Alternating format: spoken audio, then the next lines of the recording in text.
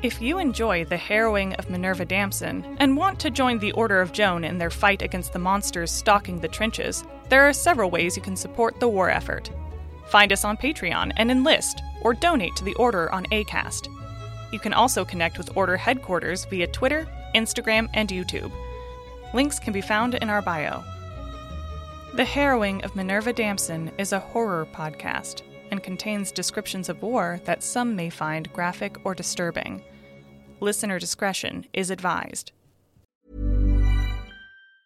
If you thought the only way to get a more defined jawline with natural-looking results was through surgery, think again. Juvederm Volux XC is a non-surgical injectable gel filler that improves moderate to severe loss of jawline definition and can help you achieve natural-looking results with little downtime. Even better, this improved definition lasts up to 1 year with optimal treatment. No maintenance required. Improve jawline definition for a smooth, sculpted look with Juvederm Volux XC. For important safety information and to find a licensed specialist, visit Juvederm.com. That's Juvederm.com. Not for people with severe allergic reactions, allergies to lidocaine, or the proteins used in Juvederm. Common side effects include injection site redness, swelling, pain, tenderness, firmness, lumps, bumps, bruising, discoloration, or itching. There's a risk of unintentional injection into a blood vessel, which can cause vision abnormalities, blindness, stroke, temporary scabs, or scarring. Talk to a licensed specialist to find out if it's right for you. Ryan Reynolds here from Mint Mobile.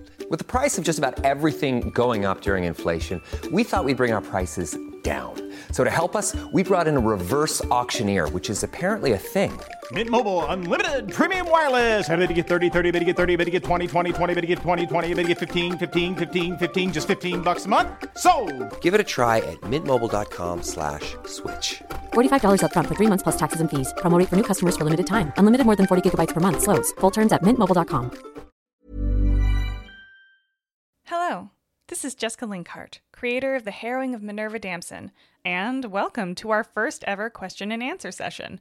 I'd like to give a huge thank you to all the people who asked us questions on our social media, and also to all our listeners out there, new and returning, for giving this podcast a chance. It has just been so exciting watching our little seedling of a podcast grow.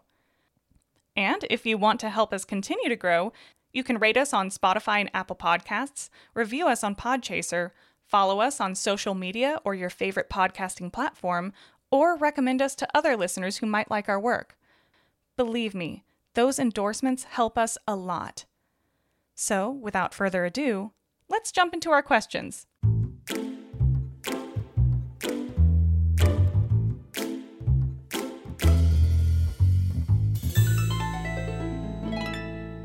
Claire Brown Bear on Instagram asked, how do you decide on names for your characters?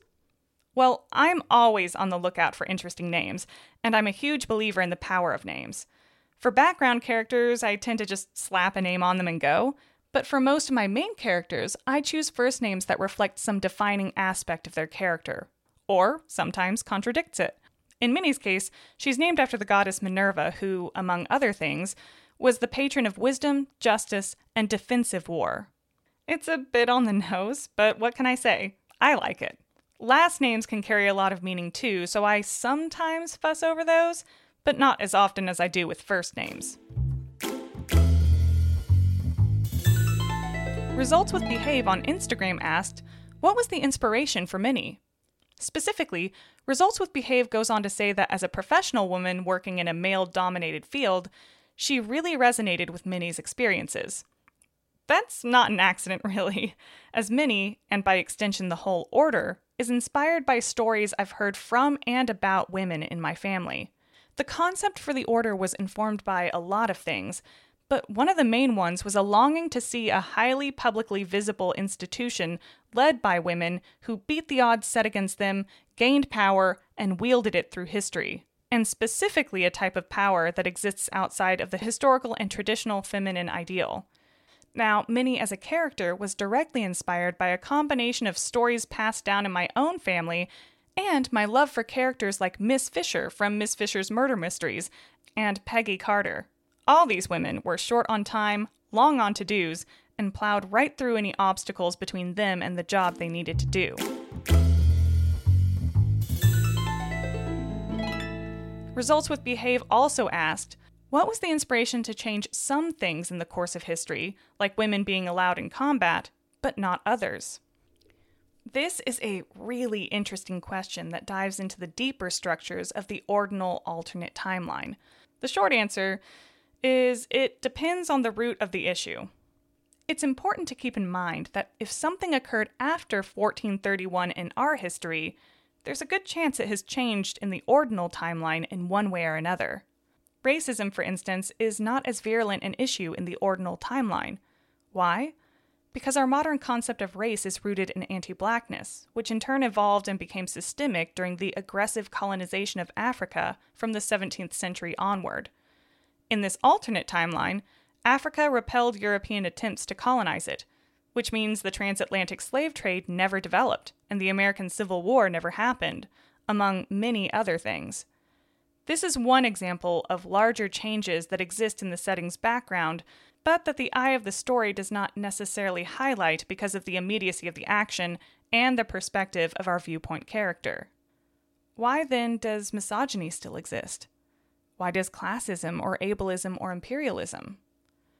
In short, because these issues have much deeper roots, going back for millennia, and to try to pull them out completely would change the course of human history in radically transformative ways hard to imagine or predict, which would be an interesting story in itself, but it isn't the one I wrote. So while the Knights of the Order have managed to gain some power and autonomy for the women in their ranks, they are the exception to the general rules, and they still contend with misogyny. Their status does not come without a steep social price. I just wanted to quickly say that I did not set out to create a world free of injustice or atrocity. Humans are complicated, messy creatures capable of both truly altruistic and horribly heinous things, and history reflects that complexity. I'm not sure there is any version of history that is perfectly morally just, putting aside questions of who exactly gets to determine what perfect morality is. And if there is one, I'm not sure the people populating it would be humans as we know ourselves to be.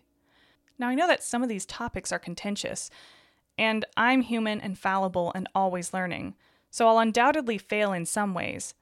Yet I do hope that if nothing else, I succeed in at least prompting a deeper conversation about some of these topics.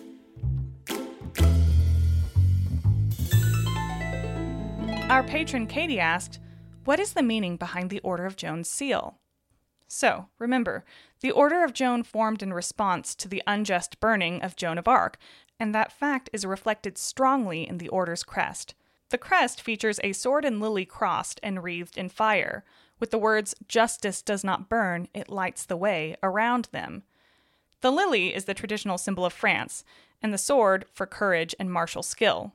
The fire represents the flames that burned Joan of Arc, and the words are a direct rebuttal to the ruling of the court that sent Joan to her gruesome death. The order decided upon this motto before the church issued them the edict to remove the monsters of Europe, so for quite some time the motto and the order's function seemed out of step. However, as the order's mission evolved over time into one of the protection of magic practitioners and non-practitioners alike, the motto became more directly applicable. As with all institutions, particularly those that get wrapped up in the dispensation of justice, there is tension between the ideals of the order and its realities. The order's greatest strength lies in its collaborative approach within its ranks and with the communities it serves. It is weakest when it becomes punitive and callous. Whether it is living up to its noblest potential depends on the time, place, and people involved at any given post. Because of its founding principles, however, the Order has always been a progressive institute, and typically embodies its better ideals more often than not. Our patron Sharon asked, what kinds of training do knights receive? Well, a knight's training varies greatly depending on period of history and location, but some generalizations might be made. Previous to their admission to the Order, prospective knights undergo rigorous physical training and conditioning. They're typically trained in the melee and ranged weapons most commonly available in their time and place, and they're also taught basic hand-to-hand combat skills. They're tested for physical strength and endurance, and also for their resourcefulness and ability to think on their feet. In addition to physical training, They're also required to learn basic magic theory and counter-magic strategies. This early training can last anywhere between 6 months to a year.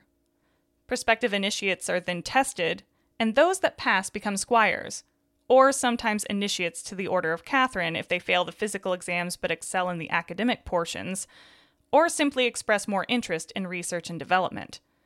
Upon acceptance into the order, squires' physical training intensifies, and they begin assisting knights with their daily activities. While shadowing knights, squires learn local lore, the ins and outs of order jurisdiction, and the finer points of interacting with key groups in their community. Squires are also given greater access to the Order archives and are tested regularly on their knowledge of intermediate magic theory and counter-magic strategies, as well as magical entities and how best to handle them in the field. After a year of this training, and barring any incident that would merit expulsion, squires graduate to Knight Maidens of the Second Order and become fully initiated into the knighthood. Our patron Sharon also asked, are knights expected to be celibate? Can they get married? This is a great question. So, there are 3 distinct periods in Order history regarding celibacy and marriage. The first 2 generations of Knights of the Order following the death of Joan of Arc were celibate. They were much closer to their ecclesiastical roots then, and wished to honor that tradition and Joan of Arc's own famous maidenhood. But as their numbers grew and their organization spread, this changed for a number of reasons. Women from all walks of life entered the order. Some were already married, sometimes to liberally minded husbands, sometimes to absent husbands, and sometimes to disabled husbands who could no longer work. Some were widowed and exceptionally skilled in their previous husband's trade, many of which were useful to the order, but these women were often already sexually active with no intention of curbing their passions. And some women entered the order as chaste maidens or widows, but eventually found love. While many women left the order upon marriage, many others wished to continue their service. For a few decades, the order made concessions for married couples, but continued to encourage celibacy outside of marriage.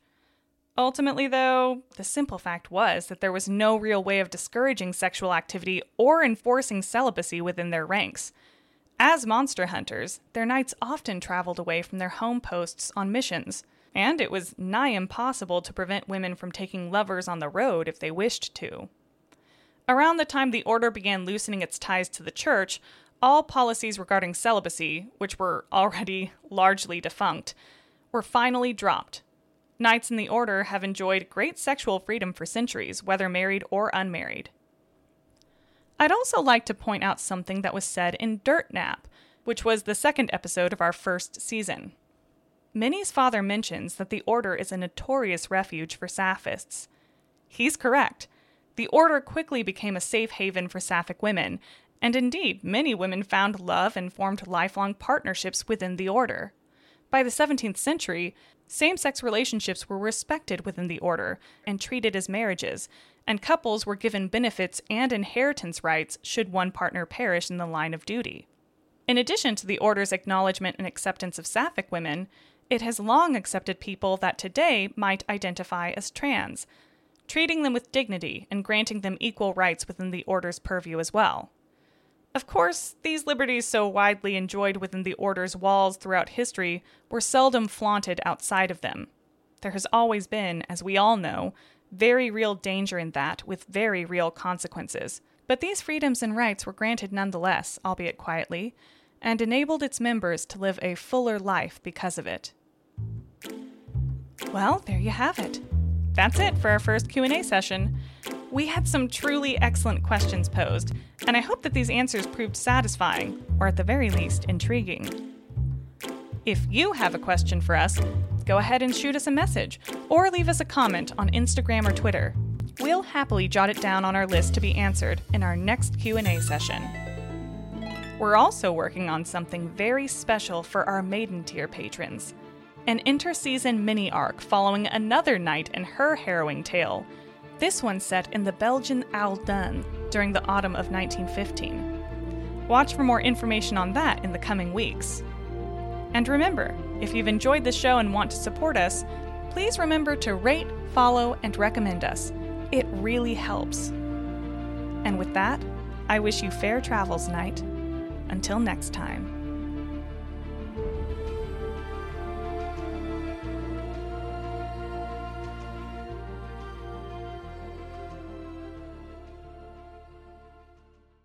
The Harrowing of Minerva Damson and its related stories are written, narrated, and produced by Jessica Linkhart, and features additional voice work by Miranda Lewis, Claire Miller, and Jamie Sykes. Art assets done in collaboration with Mitch Lewis. Thank you for listening.